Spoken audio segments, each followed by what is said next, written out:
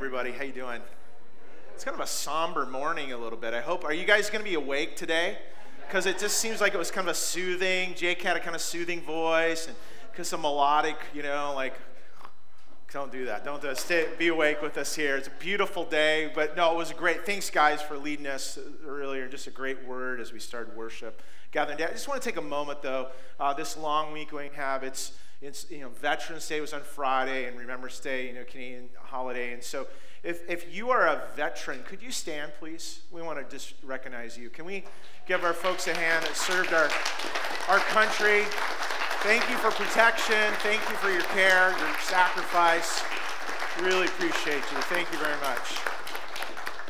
Thank you to the men and women that serve and continue to serve. And so just really acknowledge it. And the spouses and the families are part of that too. There's a sacrifice too, being a part. But we're glad you're here this weekend. If you're watching online, great to have you. We'd love for you to come. We've got seats here available to come join us if you're local. I think there's something tangible about being together.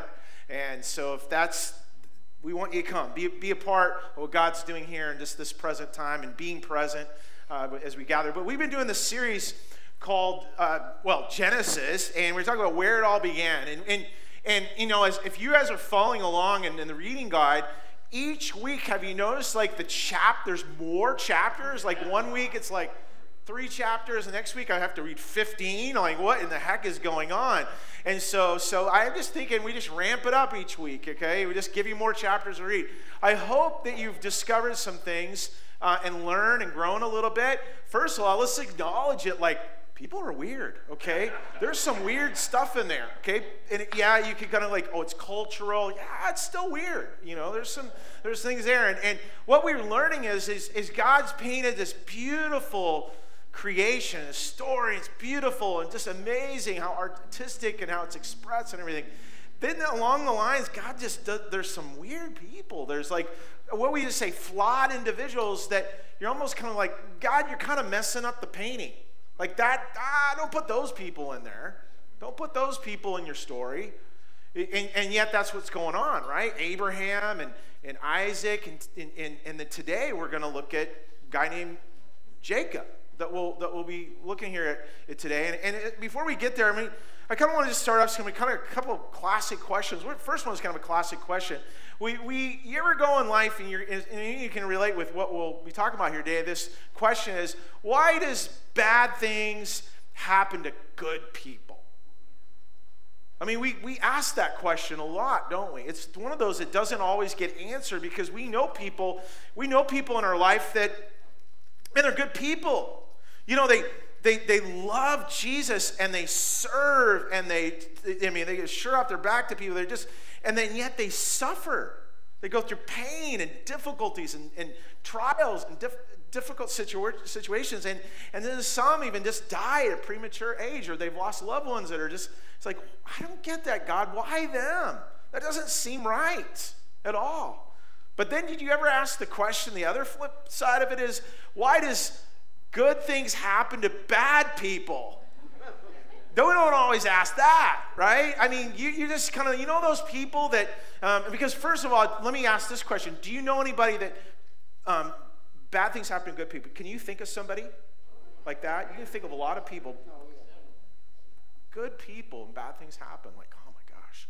But then there's these bad people. Good things are happening to them. From the very beginning, they were bad. That preschool, they stole toys and took snacks, and they cut in line and in the lunch line, and they swindled their way through life. They did all kinds of things. They were the bad dates. You went on I had this, he was a horrible person, or she was terrible. They fudged on their college applications and job resumes. They backstabbed their workers. They're sleazy business people. They cheated on their spouse. They neglected their kids. And then you see a post of them. And they have a selfie from a tropical place. And their hashtag is best life ever. Do you know anybody like that? Yeah. No point, we know people. I don't get that, God. That's not right. Well, if you know of bad people getting blessed, you're gonna like, that would be Jacob. That would be Jacob. And as we look at this morning, it starts off when you read through the story of Isaac and Rebekah, and there's this beautiful love story, and everything's going well until the twins are born. And in fact, even before that, here, a lot of drama right in the womb. And the Bible says here in Genesis chapter 25, they're going to look at this morning, it says the children struggled together within her.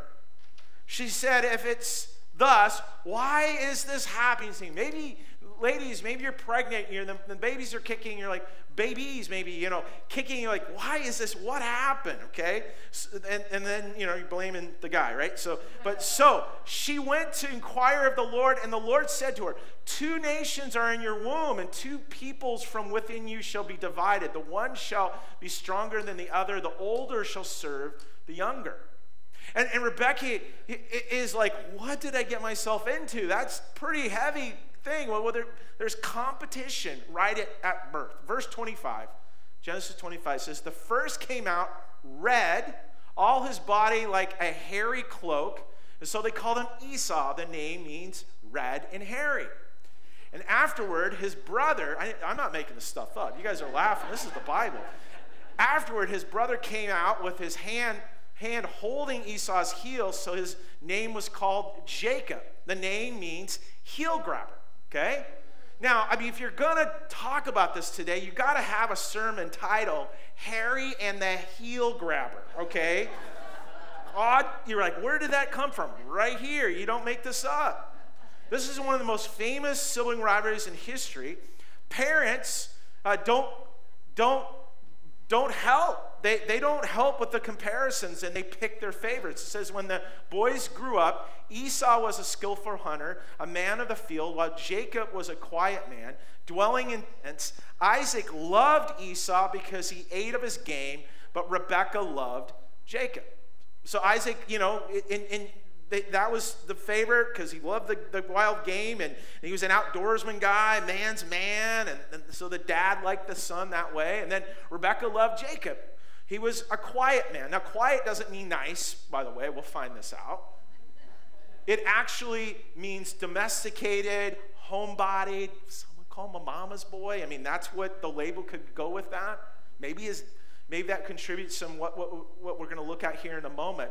But they grew up. There was favorites. And I'm an only child, so mom and dad loved me equally. I was their favorite, right?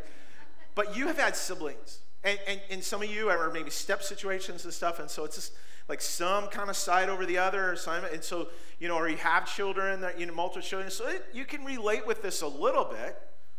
But the 2 brothers now become adults when we get into the next couple chapters, and have you ever heard the term sellout? It's really probably could come from here. Maybe it's rooted here. In verse 29, 27, chapter 27, it says, once when Jacob was cooking stew. So we come to this moment where, and in fact, cooking actually means preparing, and that it's also translated acting presumptuously.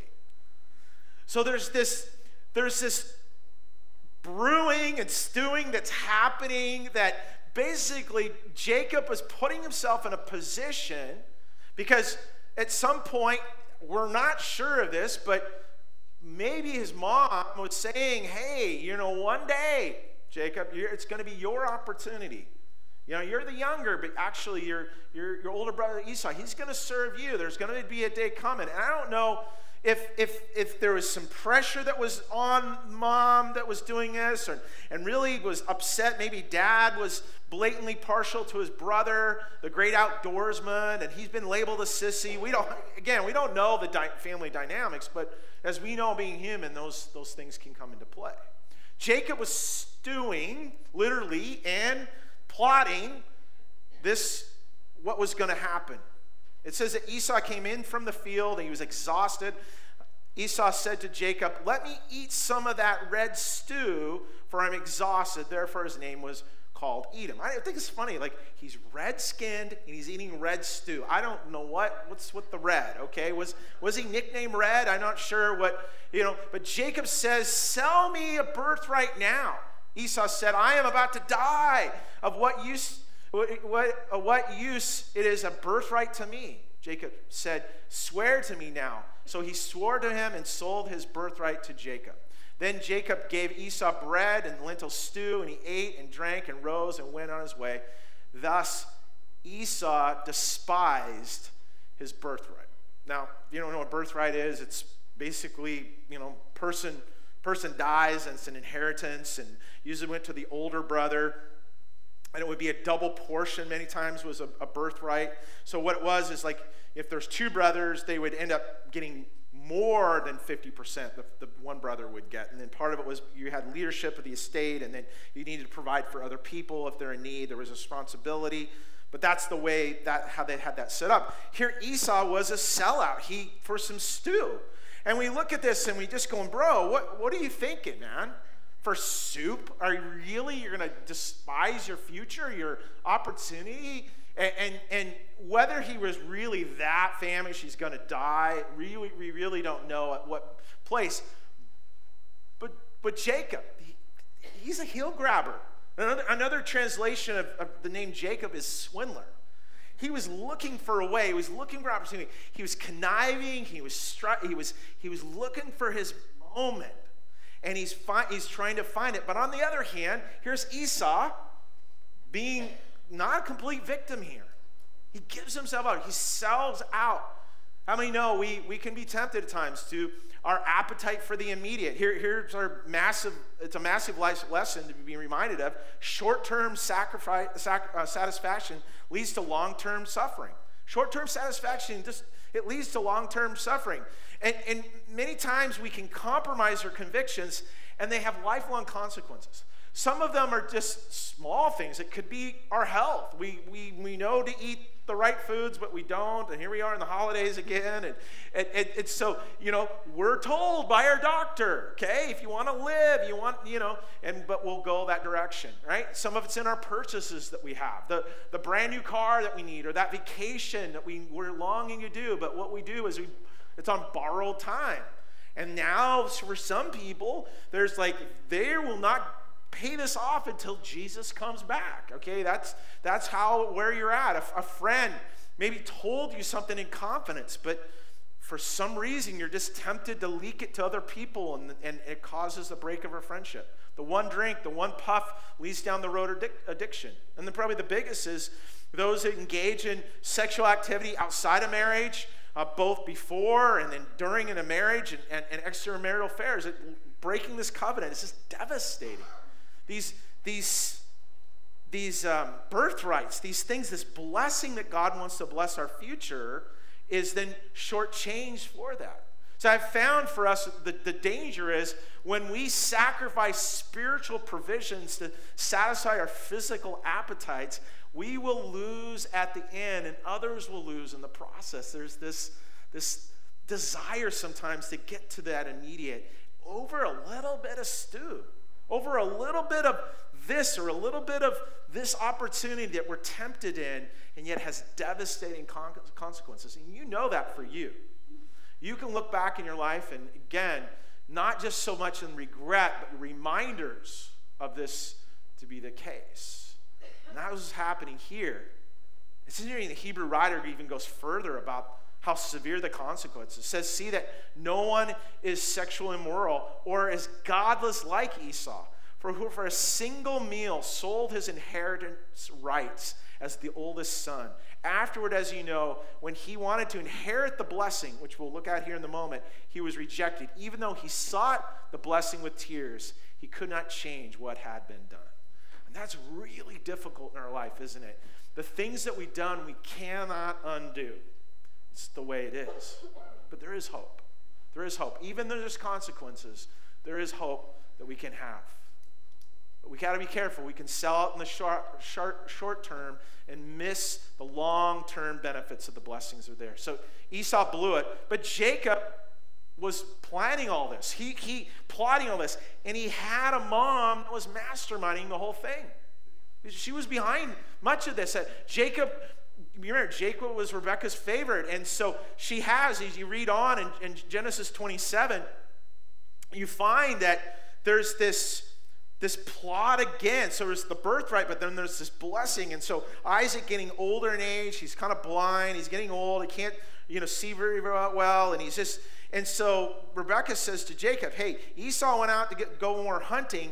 Why don't you come and dress like Esau, put on, this guy must have been pretty furry as a guy, but put on animal skins and pretend and come up to your dad and he'll touch you, pet you. I don't know what the deal is, but and pretend you're Esau.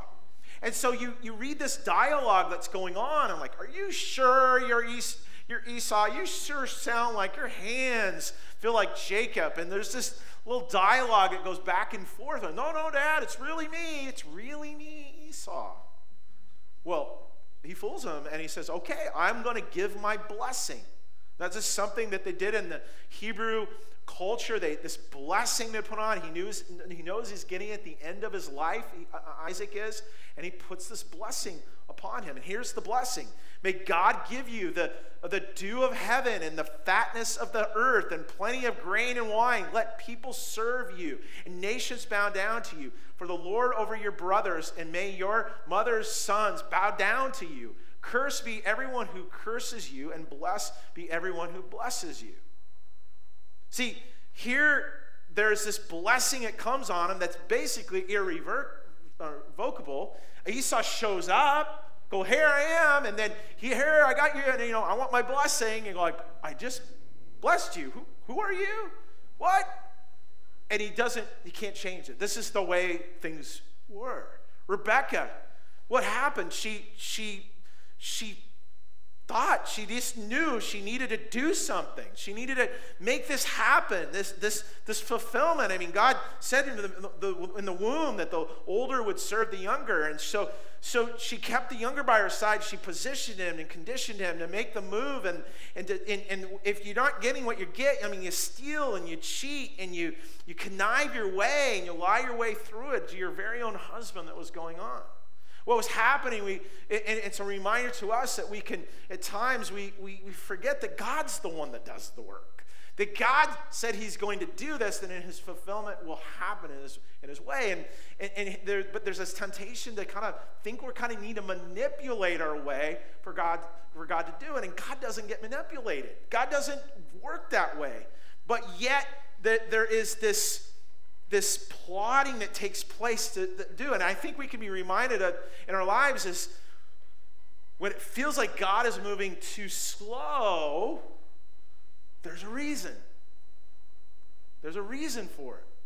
And yet, as time goes on, we seem to force our way in situations. You might be in a situation right now. We're going, God said he was going to do this, and we sense he was going to do this, and I'm trying to follow his plan in doing it, but it's, things are not moving forward, okay? As in the football season, that God, you're not moving the chains here, okay? We're not getting ahead. We're not getting downfield too fast. Maybe I need to do something. Maybe I need to step in. And we can look back in our life when we've tried to force God's hand, when we try to manipulate and connive our way, and then we somehow think we say things like this, that the end justifies the means. We're getting to what needs to do, but we're going to do it our way and do that. And even if it requires a little bit of conniving and scheming along the way, it's not really sin. But we actually found ourselves manipulating conversations, moving people toward our opinion. And at the end of the day, what's left is not good relationship. Not good relationship with one another, and especially with God. And we see it over and over. And we see it played out. You read the many chapters you've been reading in the Bible lately in Genesis, you're going, oh my gosh, you see this thing. They're just tripping over everybody, and mom and dad did this, and it's passing down, and then that's what we find in Scripture. And here's the amazing part in this flawed situation, and all these people like, God, why are you putting them in the story? What I found is amazing is this: God still uses our methods of manipulation, but there will be a cost. Okay, so God still uses it. God, even in the midst of our brokenness and the things we're doing, God still uses it. God's still going, I'm still going to work through you, but like you're going that way, that's going to be a problem, but I'm going to fulfill my will to do that. Esau, we find this out as the brothers, kind of an obvious thing happens, like he's mad, right? Esau's mad, and he goes after Jacob, and Jacob leaves, and there's this drama that unfolds, and really what ends up happening, being fulfilled. There's two nations. Jacob descends, becomes the Israelites and God's chosen people. Esau descends, become the Edomites, and they become enemies of God's people later on. And we see these generations that come out of it. And here Jacob got this birthright, and it's questionable. You're like, really, God? Seriously? This is a swindler. This is a conniver, and he's the one that gets the blessing. But that's what God uses to renew his covenant. Jacob climbs a ladder. This is a dream that he has, and he's climbing up there. And here's the blessing that God speaks to him. He says, your offspring shall be like the dust of the earth, and you shall spread abroad to the west and to the east and to the north and the south, and then your offspring shall have all the families of the earth be blessed. You're going, but no, wait a second. That's a bad dude. God, why would you do that? Well, guess what? There comes a price. There comes a cost, even in this. And so what we find is he doesn't go unscathed. Poetic justice kind of finally happens to Jacob. It's the irony of the story here is that Jacob goes and he's trying to find a wife, and he meets a guy that's kind of a connected relative called Laban. And Laban, he sees he has two daughters. And he sees both of them. He sees Leah, and she goes, I'm not really sure about her. And then he leans over and goes, oh, he instantly falls in love with Rachel. He goes, I want to marry Rachel. So this is what it says, that Jacob loved Rachel, and he said, I will serve you, Laban, 7 years for your younger daughter Rachel. Laban said, it's better that I give her to you than I shall have her to any other man. Stay with me. So Jacob served 7 years for Rachel, and it seemed to him but a few days because of the love he had for her. Wow, he worked 7 years. I have a daughter, and I'm just wondering, could I do that? Would that be okay? She's not okay. Hopefully I wouldn't do what Laban does. Because the time of the marriage came, Jacob, there's a trick that happens here. And I don't know exactly how it all is, but there's a wedding feast, and then there's a consummation that takes place. And he wakes up the next morning, he looks, and it's not Rachel. It's Leah. I don't know. Dim lighting, too much champagne. How did this happen? And anyway, but the player got played. That's what happened. He got played. And what did the principle of Scripture? A man reaps what he sows. He was the deceiver. He was the swindler. And here he becomes a victim of deception, right? Payback is you don't have to say it. It's there. Jacob can't be outdone with this. He goes, that's all right. You got it. I want her. 7 more years. He goes, and he then finally is able to marry Rachel. Now, polygamy, it was permitted back then, but it caused competition. Leah was able to have children, and Rachel wasn't able to have them. And then so she says to Jacob, Rachel says to Jacob, give me children or I shall die. Barrenness was not just a disappointment. I mean, it was considered a curse. Really wrong back then. Considered a curse. And it's similar to Abraham and Sarah, where she says, well, go do this. Go sleep with my maidservant. But here Leah has like 10 children. And then in Genesis it says, then God remembered Rachel. And God listened to her and opened her womb. She conceived and bore a son, and she called his name Joseph, which we'll look at finale next week, the promised son focus that we'll do. But know this, comparison will always lead to conniving our way over God's will. Comparison. always will lead us to conniving over God's will. And what I mean by that is we'll shortcut our way. We'll look, and I at times look back and where I start comparing myself, and I spent way too much time thinking about this. And I think about, well, wait a second, God, why are you blessing them and not me? Or why are you doing it this way? Well, what if I did it their way? What if I ended up, all I need to know, I need to hack my way through this to get what they need. That's what we need to do.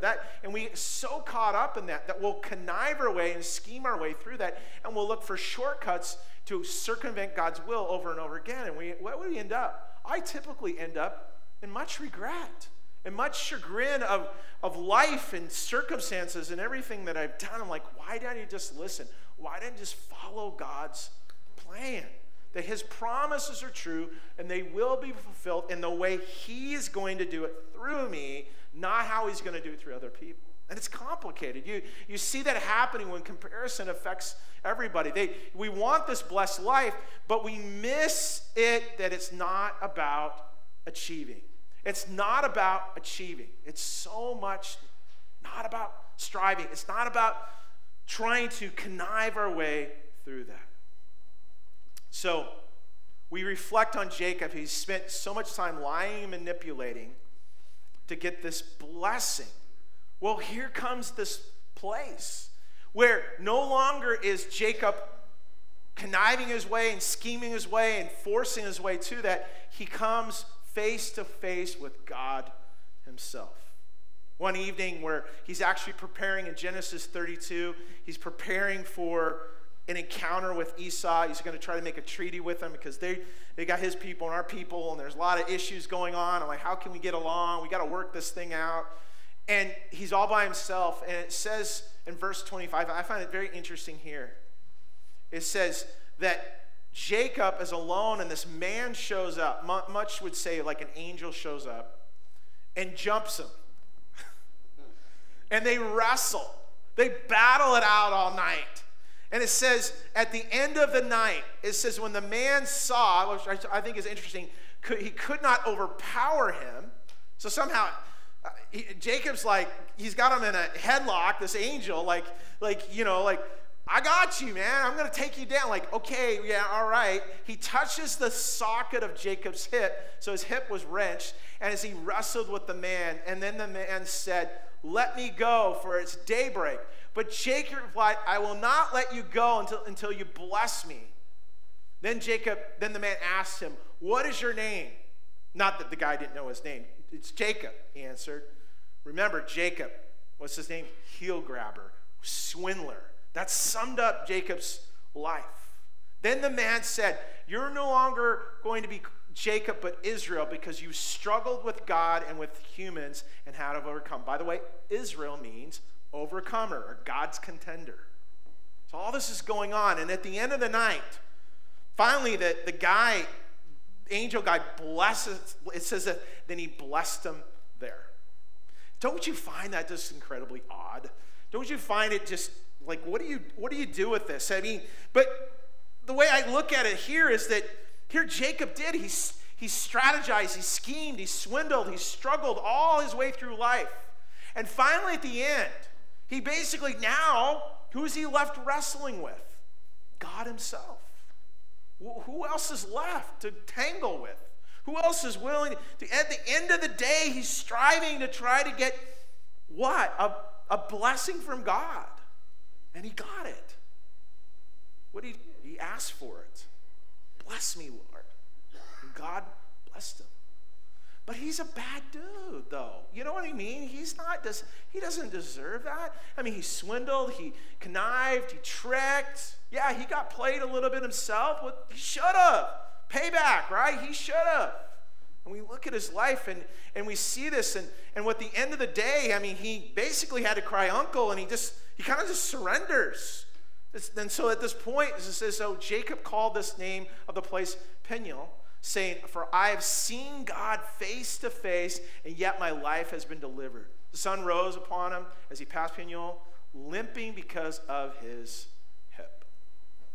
What do we find as a reminder in our life for Jacob was this. He had a little bit of limp.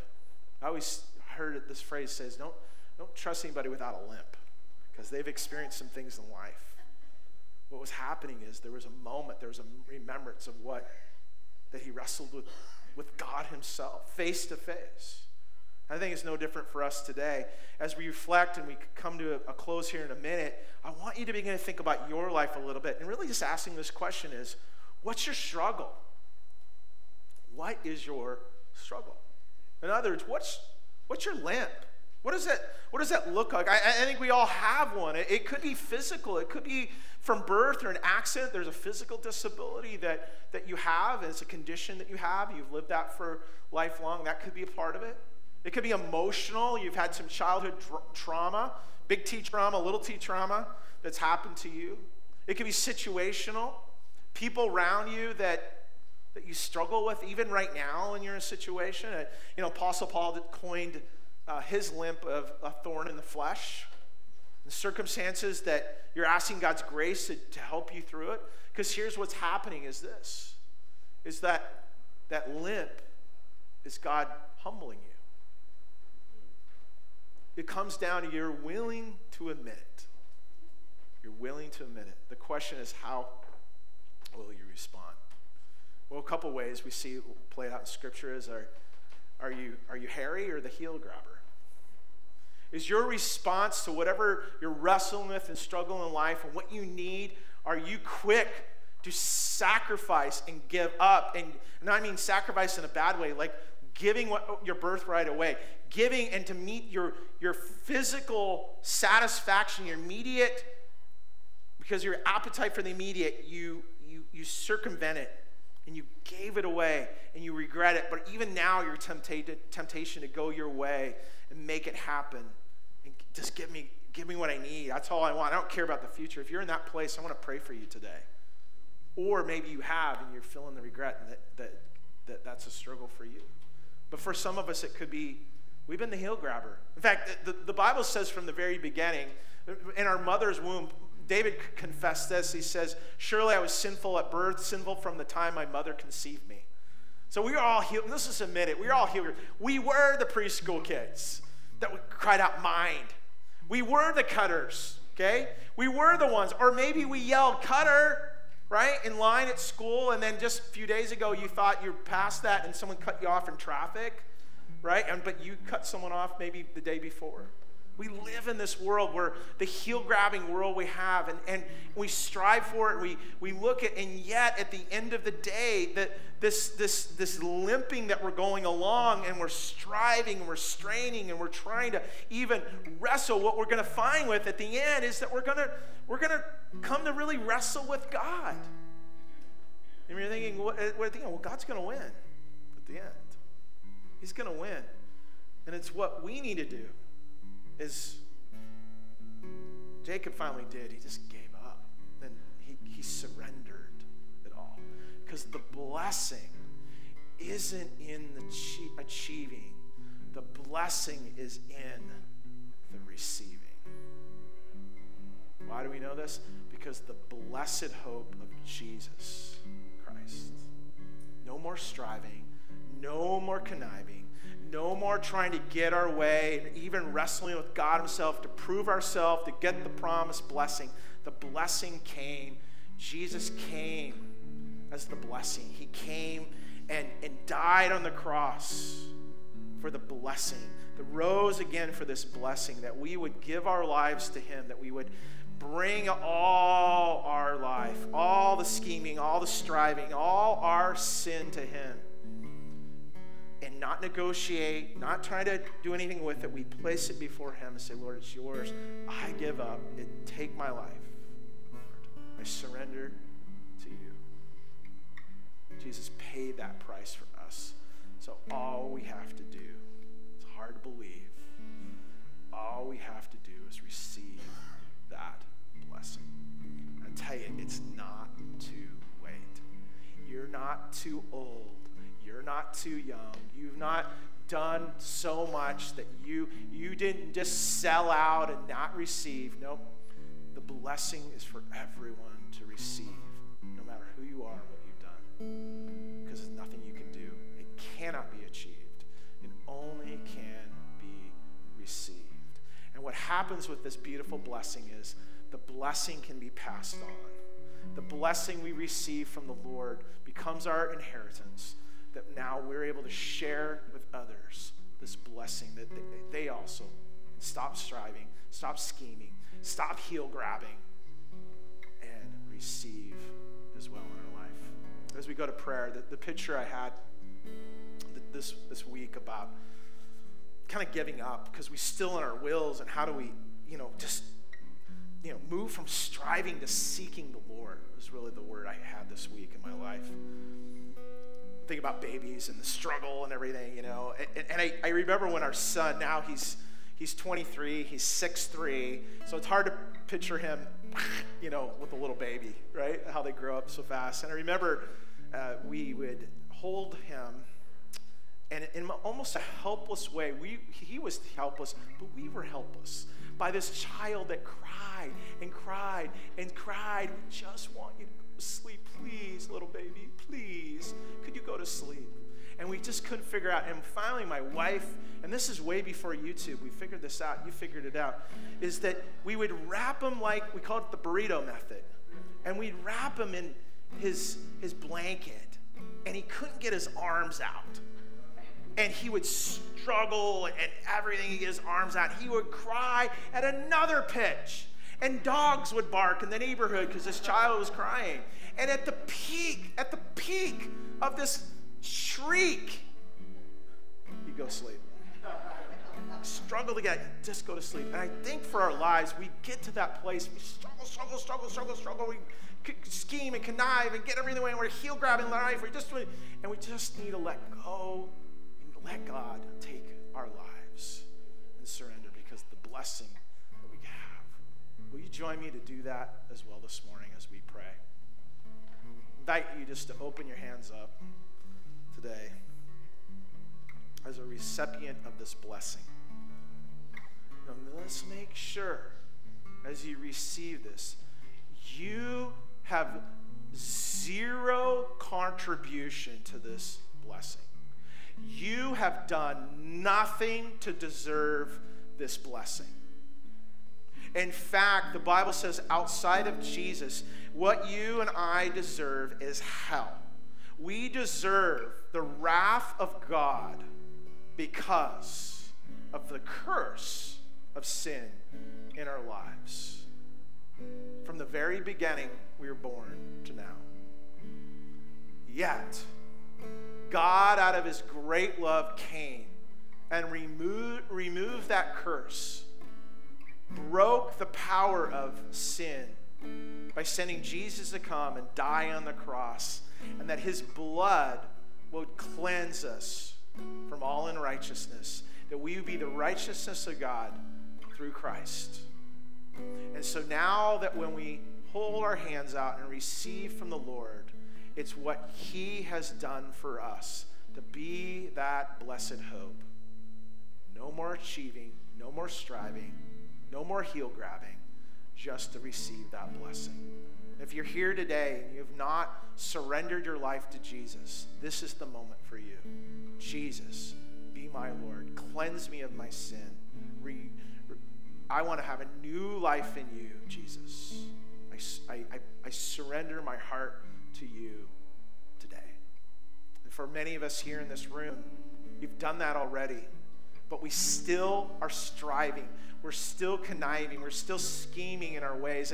And we will do it in the nice Christian way to do that, but it's still wrong.